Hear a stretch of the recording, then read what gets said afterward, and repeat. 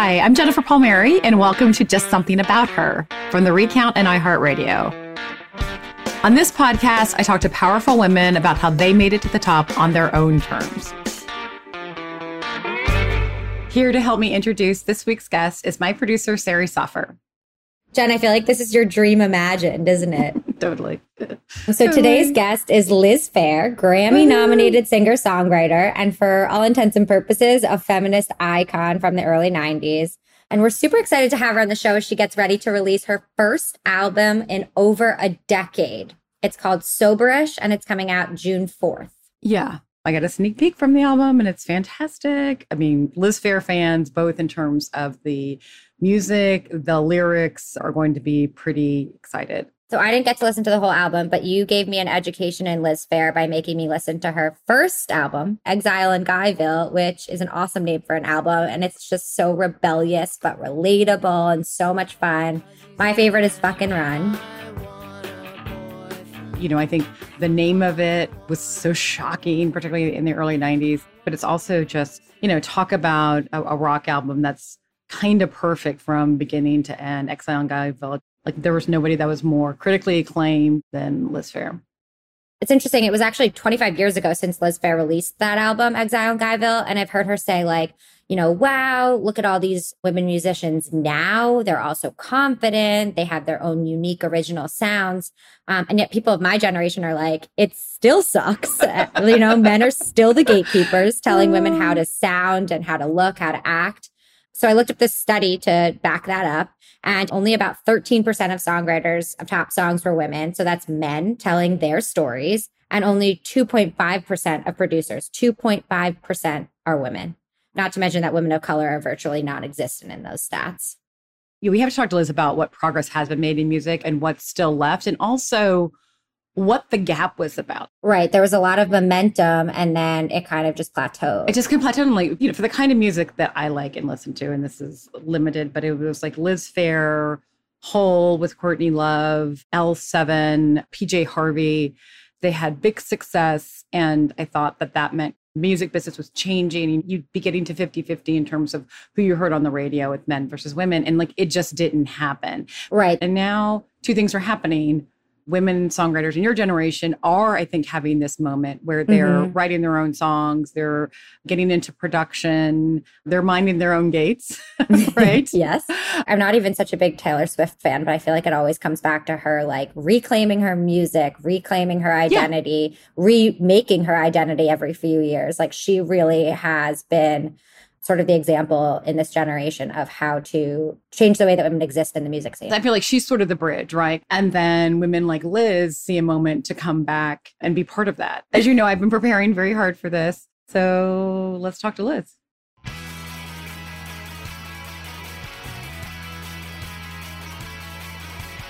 Liz Phair, welcome to Just Something About Her. Thank you so much. I'm so glad to be here. I have been going down a very deep Liz Phair rabbit hole the last 2 weeks. Oh, yes. I can imagine the prep work. No, I loved it. I went back and listened to Exile in Guyville, your first album, which came out in 1993 and wasn't just awesome, but was truly groundbreaking in the music, the lyrics, the attitude, all of it. And I know the album was re-released on streaming platforms in 2018 when it hit the 25-year mark. And it's why so many young women I know have become devoted fans. They're like, wow, this Liz Phair, she gets us. It resonates with them the same way it resonated with me in 1993. Because, you know, when I heard it, I was like, I've never heard anything like this. It sounds like me. Like the promise, the potential, the frustration, the anger, everything that was in me that I hadn't yet found a way to give voice to. Oh, that's the best compliment. That's exactly my favorite type of compliment, that there's a resonance Yes. between your life and mine, and that we're kind of sisterly speaking to each other. Our subconsciousnesses are communicating. Particularly at that point, right? Because we're both, you know, in our 20s. Yeah. What I took out of it was a woman daring to say things, not only that women don't normally say, but that I wasn't sure I was allowed to think. But did you think you were writing something that was very different and groundbreaking coming from a woman in real time? Or what did you think you were doing? I think I was fed up with boyfriends making me mixtapes and lecturing to me about music. And I loved the mixtapes. Like they really were a fantastic education in terms of what was going on in indie rock. Like I dated guys in bands, like my college boyfriends. It was just very musical at Oberlin College, which is where I went to school. And I felt like by the time I reached 23, I was about done being lectured to, that radio is terrible and mainstream music is awful. And like, it felt like My Fair Lady or, and I felt this urge to sort of tackle this thing of the album. Like I started on piano when I was very young, and then I moved to acoustic guitar and took lessons. And at some point in that sort of 7th, 8th grade age, I had cut a deal with my guitar teacher because she knew I didn't like to practice and didn't like to read music. She said, if you bring me in a song every week, I won't tell your mom what we're doing. Like I was done with Dan Fogelberg. I was like, I just can't. I don't want to do this anymore.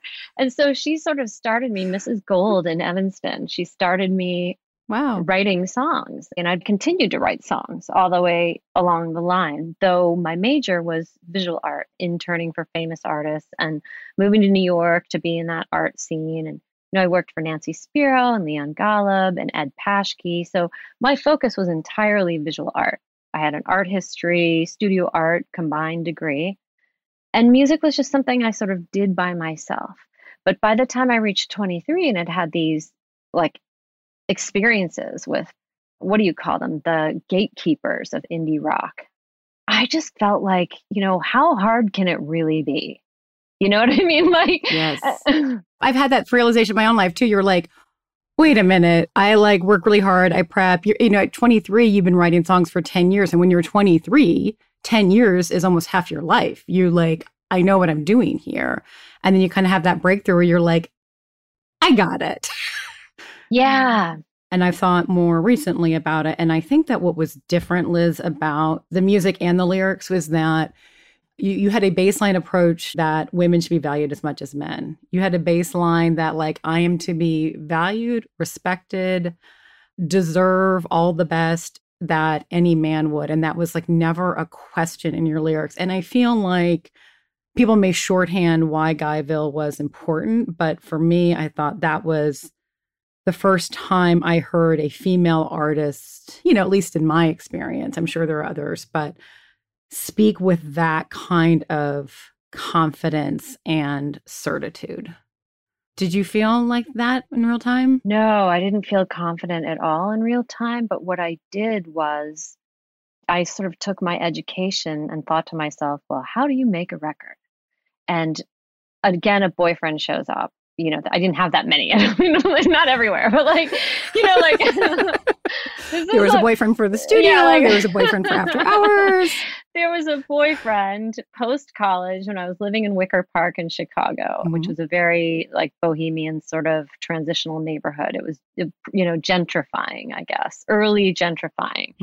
And he came over to my apartment and I had a box of old cassettes that the previous tenant had left. Oh. And I was saying, how do you make a great record? Like, what is the best record that's ever been made, ever? And I think he looked at me with a little bit of resentment, like, oh, you're going to take this on, because he probably wanted to make a record or had tried to make a record or something like that. And I picked up Rolling Stones' Exile on Main Street, the cassette out of this old dusty box. And I'm like, is this a really good record? And he's like, yeah, it's like one of the best records ever made. And he's like, why don't you do that? Why don't you do a double album with this just dripping sarcasm? And I kind of looked back like, well, why don't I? And so I studied the Rolling Stones and I wanted to make the female equivalent, like a conversation where Mick would describe an interaction with a woman. I became that woman answering back to him. Or if I couldn't find my way into that conversation, I would take what he was talking about and try to write a song about my own experience of that same feeling or that same circumstance. I was a trained artist. I had a leg up in a lot of ways. I knew not to be too on the nose. I knew not to imitate. I knew not to steal or, plagiarize. I could understand the concept. And I think because the Rolling Stones have so much swagger and so much bravado, that I pumped myself up into this state of legitimacy in this project. So I had the excuse of a project to make me feel safe, which I felt very experienced and knew how to do. And you do act like Mick Jagger in that. Yeah, I do. Yeah. It's like, I do. That's what women can be. It was liberating to do that. It was fun to do that. It's thrilling just to think about it. It's thrilling to think about. I mean, those are big shoes to step into, and they sort of give you their own sense of confidence because they come with so much. There's room to spare. There's, a few drops here that you can borrow. And certainly I was aware of the archetype of the classic rock performer. And I knew I had to swagger, and I knew I had to sort of boast or stand my ground. That's incredible. I've learned a lot from men, and I learn a lot from men's music. I'm a big fan of music. Like, I don't participate in it at all, but I learn a lot by listening to really good songwriters. Oh, yes. And I had a lot of great male mentors too. And that was sort of my conscious experience. Because I remember prior to you and, the other women in the 90s, when I saw a woman with a guitar, it was sort of an unnatural thing. It's like you saw like Pat Benatar, Joan Jett, Patti Smith, like sort of androgynous, like a lot of leather, a lot of denim. It was like women proving that they were tough enough to play a role meant for a man. And that's the hard part, is like, I never wanted to be imitative of men. And you weren't. I mean, I had a mother who was very strong. My mother deserves more credit for how I turned out the way I am than she gets, mostly because she doesn't want me to speak about her in the press. But she's a very strong woman, and she went to Wellesley, and I think she had a very confident sense of herself in the world. And I don't know where she got that, but she had it, and she bequeathed it to me. Like, I grew up with a strong female role model. That's so important. It sounds so basic, and it is. And that's why it's so important. But every woman I talk to, who's been able to succeed in a male-dominated profession, it's like, it's a mother, it's a grandmother, it's an aunt, it's a teacher, it's some early maternal figure that modeled that confidence for them. But when I saw you with a guitar, I was like, well, there she is. That is just a woman with a guitar. And it's such a powerful thing, Yeah. Woman with a gavel, woman in an oval-shaped office, woman with a guitar. Like, these are symbols of power. I was like, she is just, a girl from the Midwest. I was like, oh my God, this woman lives Phair. She's amazing. What is her deal? She must have this very exotic background. It's like, no, she grew up in the suburbs in Chicago, very middle class, like suburban. And that was in you. That was like self-consciously in you and destined to come out. I have a theory about this. Let's hear it. It's kind of cool. I think I did fit that sort of girl next door gone rogue a little bit. Right. And I think there was a recognition that I also benefited from, because when I was in high school, my exact high school was the high school from which all those teen movies were being written. Oh.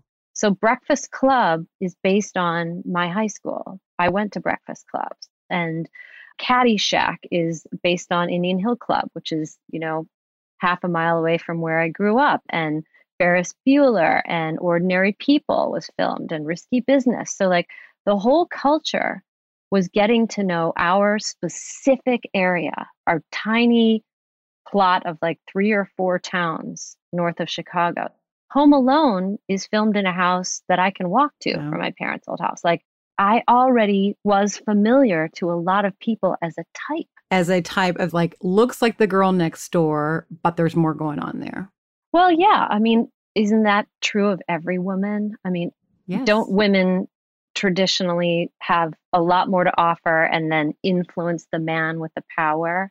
They're like behind the curtain kind of thing. Yes, yeah. That is what's happening.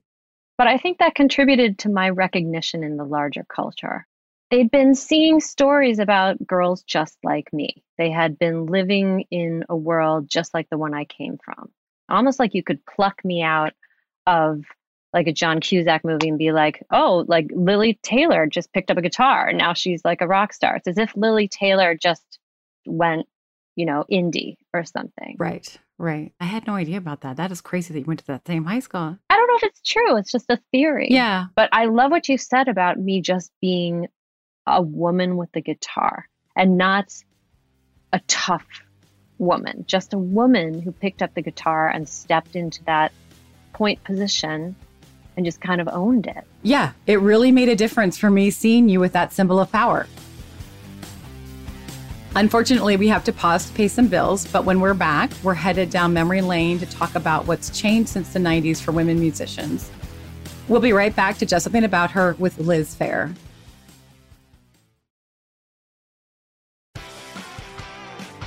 And we're back to Just Something About Her with one of my favorite rock stars of all time, Liz Phair. And Liz, I want to hear about when you first started making albums in the 90s. Did you think women stood a chance and would eventually have a bigger role in rock and roll? And did it turn out how you expected? I'm almost happy it happened this way. I stepped back from the industry when my son was in the early part of my motherhood. I felt like I could take him with me on tour, which was a hell of a thing. Let me tell you, if you want to do like radio stops, sound check parties, signings, shows on a bus with like 8 guys and then your toddler son, like I told him, I'm like, honey, we're going to go on a pirate ship and there's going to be pirates there. And like, they were so sweet. Like everyone would, in the truck stops, they'd find a little toy to bring to Nick. And he has never been happier than when he was like with this gang of guys on the bus. What a cool memory for him. I know, too. but like I was dying. I was not getting sleep because we were in the back bed, and he'd be like restless or waking up. And I'd be like, I went to bed at 3. Like, please, like, no. I'm a rock star. I live rock star hours. It was crazy. But then when he got older, I kind of stepped back from touring and started composing television just so I could be around. Mm-hmm. I just felt that was what was needed. I needed to be mom. I could sense that he was coming to an age where he might get off track. So I focused on that and focused on, being a composer for TV. And I lost track of what was happening in music a little bit. So when he went to college and I started my career again, I looked around and it was like as if a garden you had planted 1 million years ago had just burst into bloom, and there were flowers everywhere and they were all different kinds. And they seemed so self-possessed and they seemed so, we thought it was cool if there was a chick playing a bass in a band. That was cool, and it was really cool if there was a front woman. I'm thinking of like Shirley Manson. Yes, yes. Like that was really cool. But I had not seen so many women coming with this artistic visualization of who they were presenting.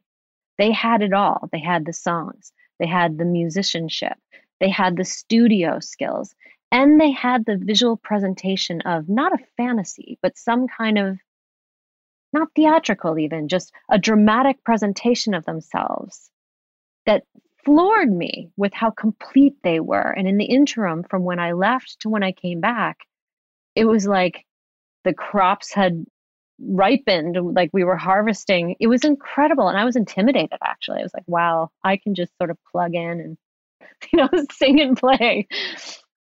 But it was intoxicating and I wanted to be part of that world. And I still do. It's incredible, the change. From what I can discern, it seems to me that even though we had the initial crop, all those great flowers. Well, then we had Lilith Phair. We had Lilith Phair. Yeah. Which was a fantastic experience and nothing like anything I could remember. I think I was also planning to quit music at that point too. And then I went on Lilith Phair and I was like, no, I'm not getting out of the game. Remind us everybody who was part of Lilith Phair. Oh my God. Well, obviously Sarah McLachlan. Sheryl Crow did it for a while. Natalie from 10,000 Maniacs. Right. Oh God. Flame-haired, amazing woman. I'm totally forgetting her name. Not Shirley Manson. I can make you love me if you. Oh, Bonnie Raitt. Bonnie Raitt. Oh my God, the stories she would tell backstage. I wish I could tell you. Oh, I can't. Stories about Jackson Browne. And then the Indigo Girls. And like, these are the people that I was rolling around with. But anyway, there was just a plethora of women of all different genres. Right. Really. And that tour sold out. It was so successful. And I knew a lot about it because my booking agent was also booking this festival. And it was beautifully run, selling out. Everything was great. But I think then at some point, that sort of boys club was like, all right, we've done the woman thing. Okay, ladies, back to the guys. I wish we could get rid of the idea that like our success is diminishing theirs. That is like my cause celeb of my later life. Like, Yeah. I want everybody to have a better time altogether. Yeah. It doesn't have to be a zero-sum game. It can be. And it can be different. It's so often a pie, and I blame the gatekeepers. I blame the middleman. My feminism has a weird sort of bent in that I am as offended by a chick flick where the male character is like hollow and superficial and unrealistic as I am when I see a woman. Like, I just storm off the minute I turn off any chick flicks or romantic comedies where the male is as cardboard cutout as the women have been for so long. And I sort of feel like it's a societal shift that we need to take. I also remember thinking at some point it occurred to me that like men are the way they are partially because historically we had to prepare our sons to go to war. That was always a looming possibility. And I wanted to free us from that sort of perspective too. Like, I felt feminism was feminism, but at the same time, Right. it's humanism, like in some sense. It should be humanism. It's not taking away from you. It's offering men a chance to have a second earner in the home, to spend more time with their kids, which seemed important. All those paradigms I felt should change. And as I watched women come up the ranks, interestingly, always like having to move up in the status ladder, never a leap to the top. No one's ever looking for a qualified woman to come in at the top spot. They come up little by little.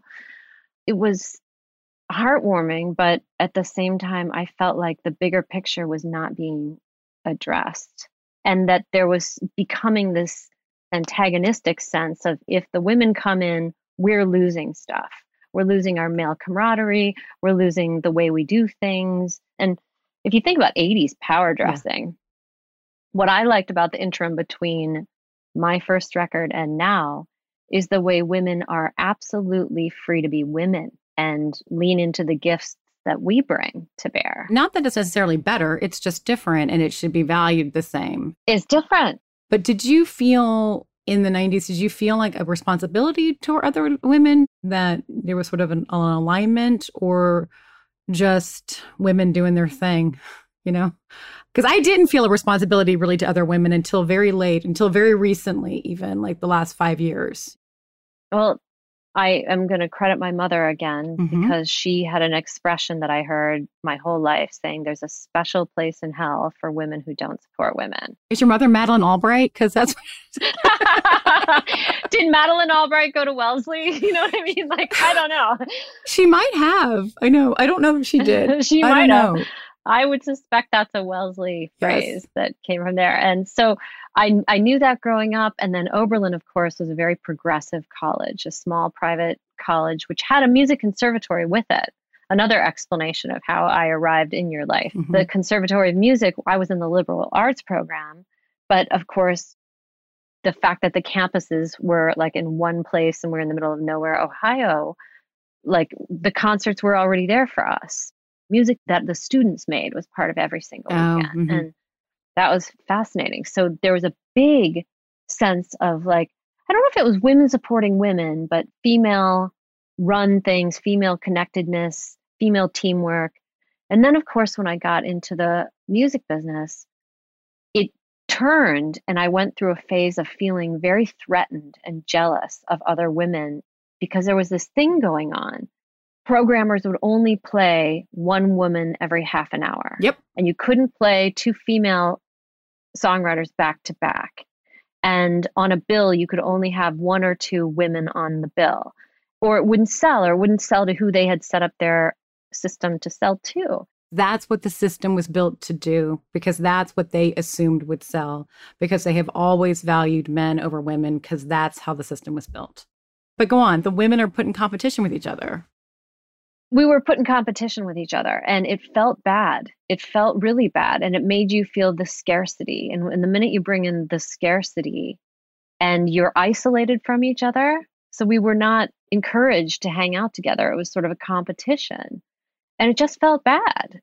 Everyone says Guyville was, this amazing record, but while I was working it, I didn't feel great.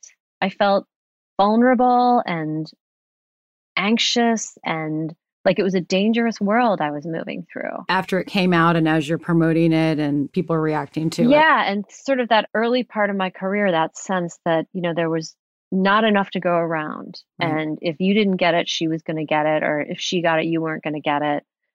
And I didn't like that. Like that doesn't feel good. It's the worst feeling. How does that feel? Julian Hatfield and I talked about this. Like, we never met until later. And now we just love each other and would love to play together any chance we get. And I think that happened in the late aughts. The women started sewing back up that gap.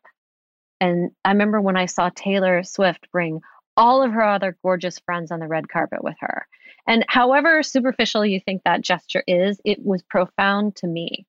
And I saw someone sharing the spotlight with people who could equally, and Lilith Phair was another moment.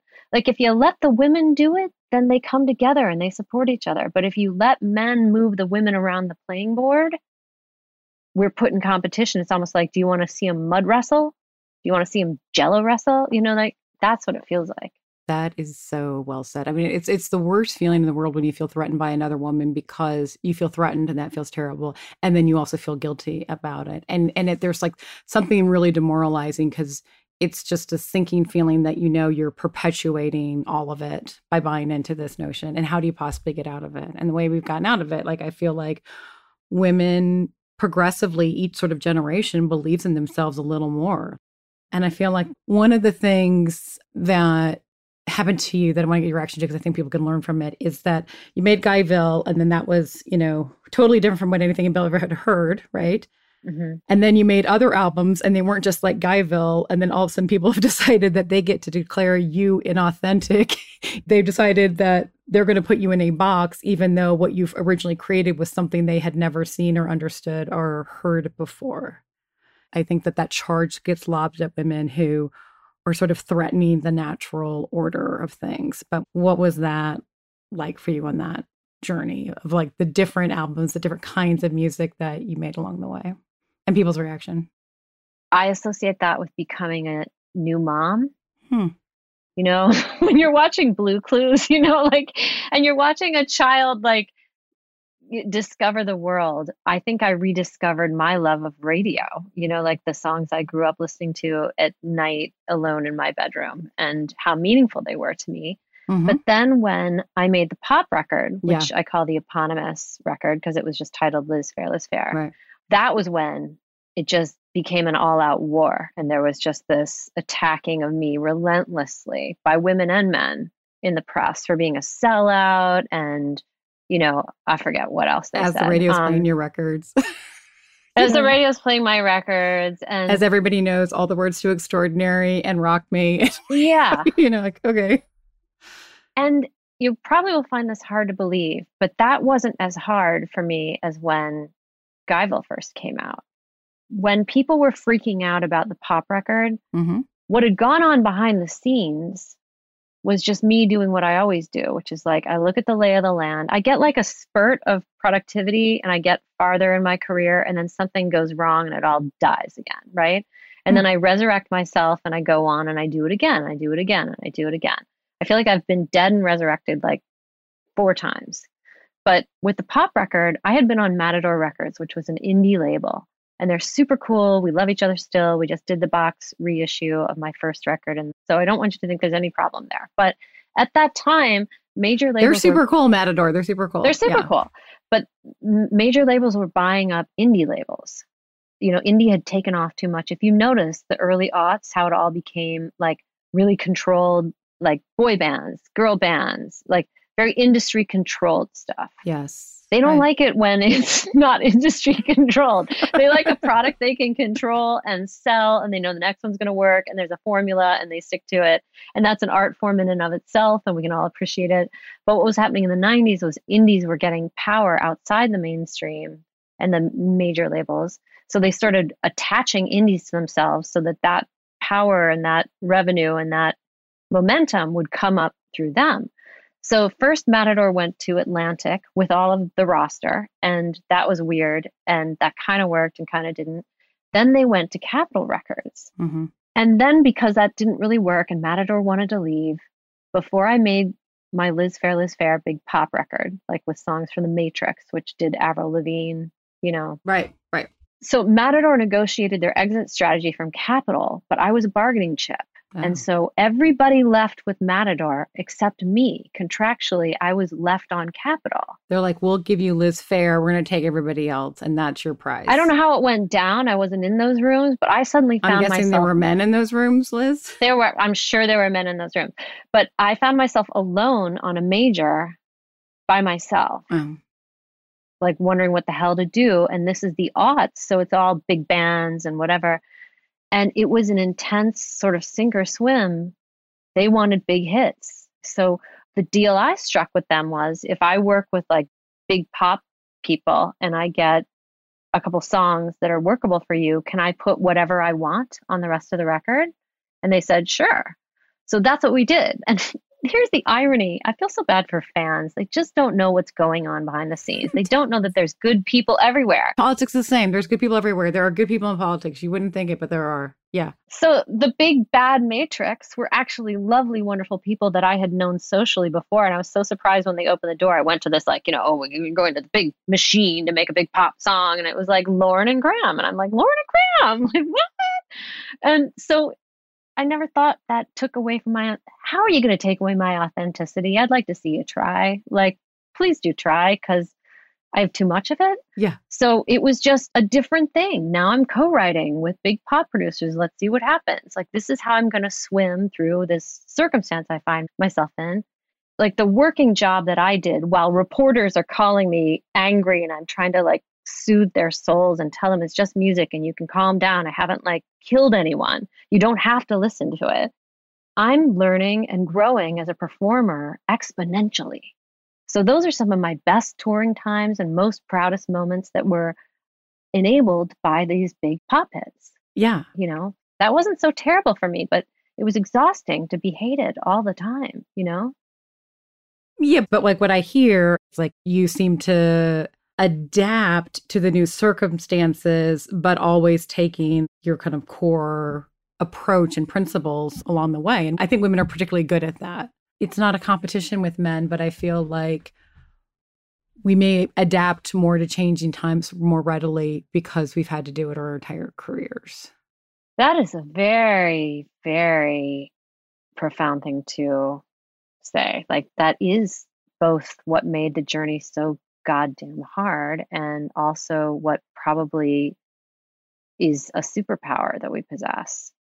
Yeah, I think it's why women in their 50s are having a moment and having a big impact on the culture. Vice President Kamala Harris, my friend Mika Brzezinski, Kara Swisher, Shonda Rhimes. We've become so good at adapting that we're able to see what this particular moment needs and deliver. And what this moment needs is a quick break to pay some bills. When we're back, I want to hear all about your memoir, Horror Stories, and your new album, Soberish. That's next with Liz Phair on Just Something About Her.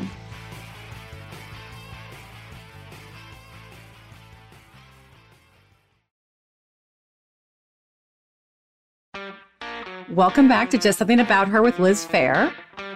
Liz, before we get into your book, your memoir, Horror Stories, and your new album, Soberish, please indulge me as I fangirl out here for just a second. There are Liz Phair lyrics that have been in my head for 25 years in some cases. I might screw this up now, but I want more than I ever knew. From Guyville. That's from Guyville. Yeah. I only wanted more than I knew. I loved ending that record that way. That was such a beautiful exit from that And this has been so true in my life. Like I never really thought about what I wanted, or, I never thought that I would be somebody who like wrote books and worked in a White House. And like looking back, I know I was never going to settle for less, but I just never really knew that. Yes. So the other lyrics are from Polyester Bride, which was on your White Chocolate Space Egg album. And it goes, but I don't believe in you've got time. I keep on pushing harder. I keep on pushing farther away. So in the last moments we have together, I want to talk about what keeps you pushing harder. You wrote this memoir, Horror Stories, and you have a new album coming out in June. What's wanting you to create? What keeps pushing you harder? I mean, I want to leave behind all the beauty and terribleness I have in my mind. I've always wanted this from Oberlin on. I was in art history and they had given us a big fat tome called like Modern Art. Like that was the title. And it was big and heavy. And I was in the library trying to read this thing. And I was bored one day and I decided to count how many female artists they'd included. And I was flipping through the pages, like shocked that I couldn't even find a woman. And I'm like, well, it's got to get better by the 60s. So I'm like going through, and there was like, all told, probably like 25 women in this huge book. And it just made something very clear to me what I wanted to do with my life. I didn't care what medium I worked in, but I wanted to leave behind the imperfect evidence of a woman's life.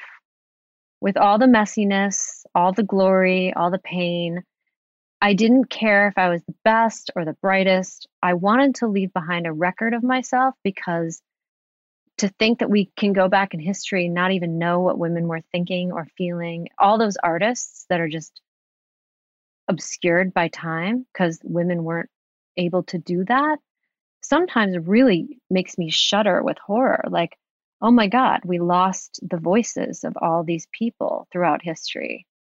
And I wanted to just log on and stay on. So what interests me now, I'm really into writing. Sometimes I find like the music business is hard to do as you get older, like touring in a bus. I work with the best musicians, so I love being around them and they make the whole ride worth it.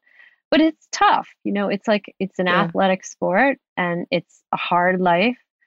So between music and writing and, over pandemic, I started painting again. I have always wanted the same thing. I want to make art and make a living making art. That's really what I want. Horror Stories was the beginning of my writing, and I'm writing the next book now, and I hope to write many more. So it's art making for me. That's the biggest high that I ever get, creating something that didn't exist. And it's going to be around. Yeah. And it's going to be around. Yeah. What I found so great about Horror Stories is you're taking what are relatively small, would have previously been thought insignificant moments in a person's life and showing the impact that they really do have on like our psyches and how we think about ourselves. And like, that's the female gaze. Yes. This is your gaze. And it's a very powerful thing to say.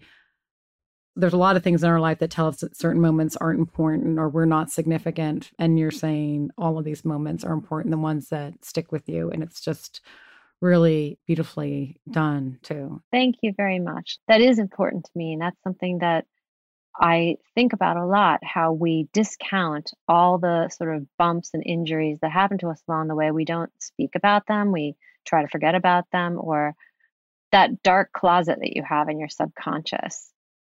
I think there was a little something tongue-in-cheek about the title, Horror Stories. Yes. It's like horror can be whatever you're carrying. Right now in the culture, we have like horror movies and American Horror Stories and like horror. There's something really widely popular about that. And I wanted to sort of draw your attention back toward the personal. I felt, especially in the Trump years, intimacy, the personal, like, I felt like we needed to connect to ourselves. Like when you look at what's happening around us, you don't want to lose your personhood. You don't want to get so caught up in the social movements and the whatever. People keep asking me, what do I do for self-care? And I don't know what to say because I don't really relate. That's not a phrase from my generation. That is not what we did. We kept pushing harder. That's what we did. Yeah. Like rewatching The Crown with a big bowl of soup. Does that count? Like, you know what I mean? Like, but like self-care really is healing yourself and acknowledging what's happened to you that nobody else knows about, that you're still carrying. It's still impacting how you behave with the people that you're around. You know, why did you get so angry that moment? Because you're still carrying this stuff. And I hope that everyone reads horror stories and starts to acknowledge their own small moments that have somehow stuck with them and they can't get rid of. The flies in the grill of your car. You know, you've been riding down this road and there's just some stuff stuck in there that doesn't need to be. And that's self-care to me. Like writing horror stories was immensely cathartic and frightening to share. It's very personal. It's very personal. And I gave myself as hard of a lens as I would give, harder than I gave anyone else, except for maybe like one person. So I was tough on myself. And I confessed to bad things I did that I'm ashamed of. And I hope that by doing so, it makes it a little less scary for you to tell the people in your life what's happened to you. And what can you tell us about Soberish? Because it hasn't all been released. So although I got to listen to the whole thing. I like it very much. I love obviously. it. Am I allowed to say, we'll take this out if you don't want to say it. I don't know. Am I allowed to say that? I don't know if I'm allowed But like Spanish doors, oh my God. Locked in the bathroom, Oh. staring at the sink. I was just like, breaks my heart. Like that's an important moment. And every woman knows what that feels like. Yes. Locked in the bathroom, staring at the sink. Yes. When you're in public and you're absorbing some new information that has just shattered your world and you're still in public. And then when you go home, you start to wonder, you see yourself, that confidence you had just a day before is now ebbing from you. And you look in the mirror and you feel like you're becoming a ghost of yourself. And you almost believe that, like, you know, someone doesn't love you or what you thought was true isn't true. You're almost disappearing before your very own eyes and you can't stop it. I think I've experienced that multiple times in my life. And I'm so glad you resonate with that. Yeah, because I brought that up with the team here. I was like, how about this for a lyric? And they're like, all three of them were like, yeah, we all know what that feels like. Like that's a moment you wouldn't think to put in a big song. That's a moment you wouldn't think to monumentalize to be the first track on my new album.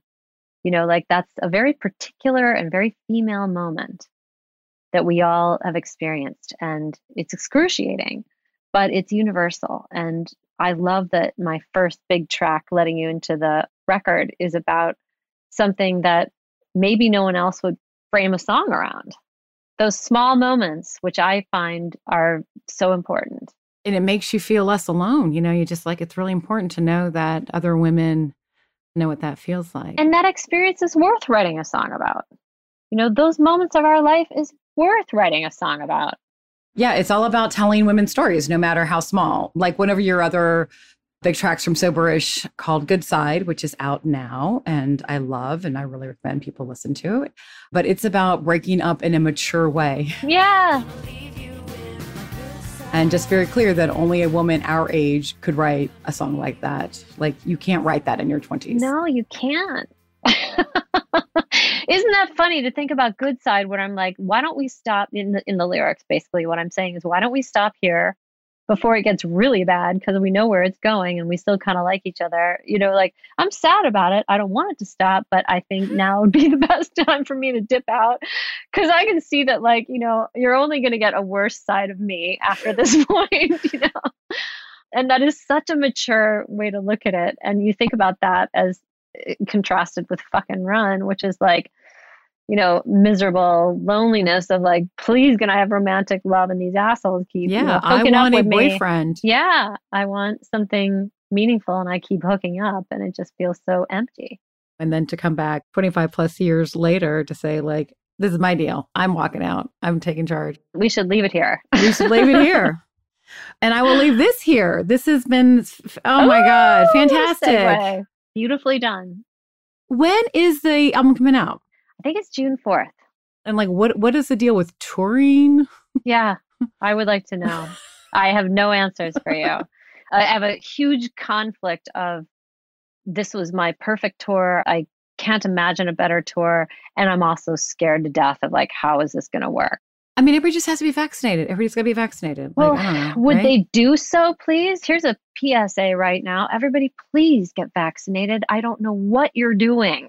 Get vaccinated. Stop this self-harm. Talk about self-harm. Everybody get vaccinated. Stop it. Yeah. And thank you so much for having me with this fantastic conversation. Wide-ranging, fascinating. I loved it. Oh my gosh, so nice. Thank you so much.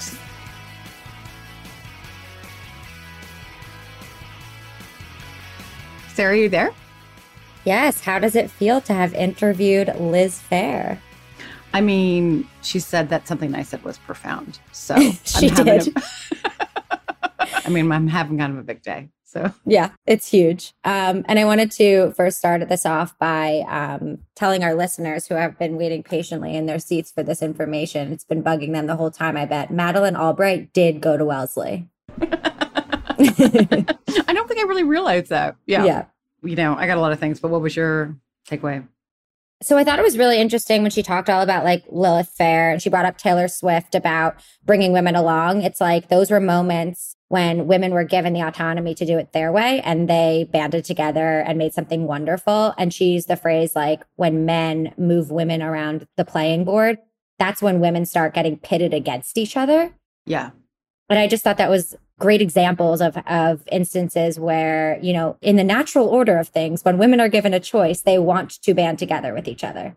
Right. You know, like just to hear her talk about how much like sustenance they all got from that and from supporting each other. Yeah. And she was talking about like the opposite was true when there was like basically an opposite quota where it's like they weren't just pitted against each other. They were actually in competition for very few spots on the radio and on these billings. So, you know, how to flip that is to make sure that they're exactly 50%. And, you know, each woman, there's some different take on her story. And I think what I find really interesting about Liz is this notion of male models. I mean, the story of channeling Mick Jagger, oh my God. I know.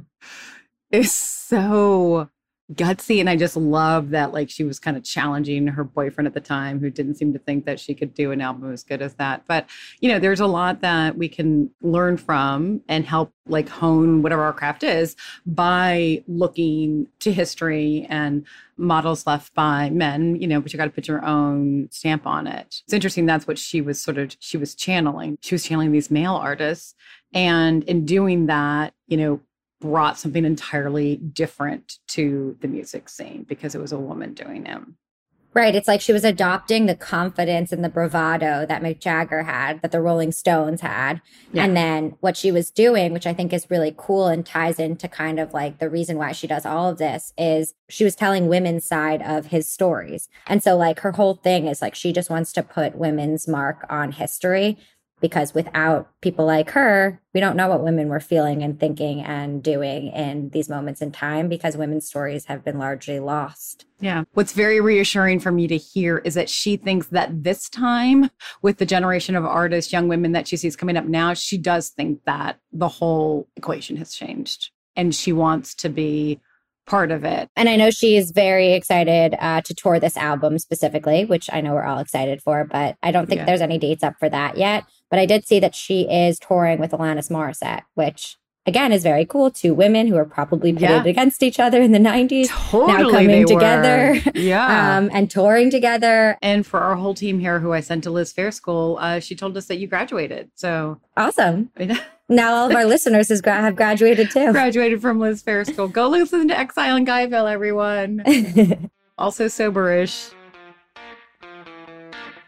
This is Just Something About Her, a podcast from The Recount and iHeartRadio.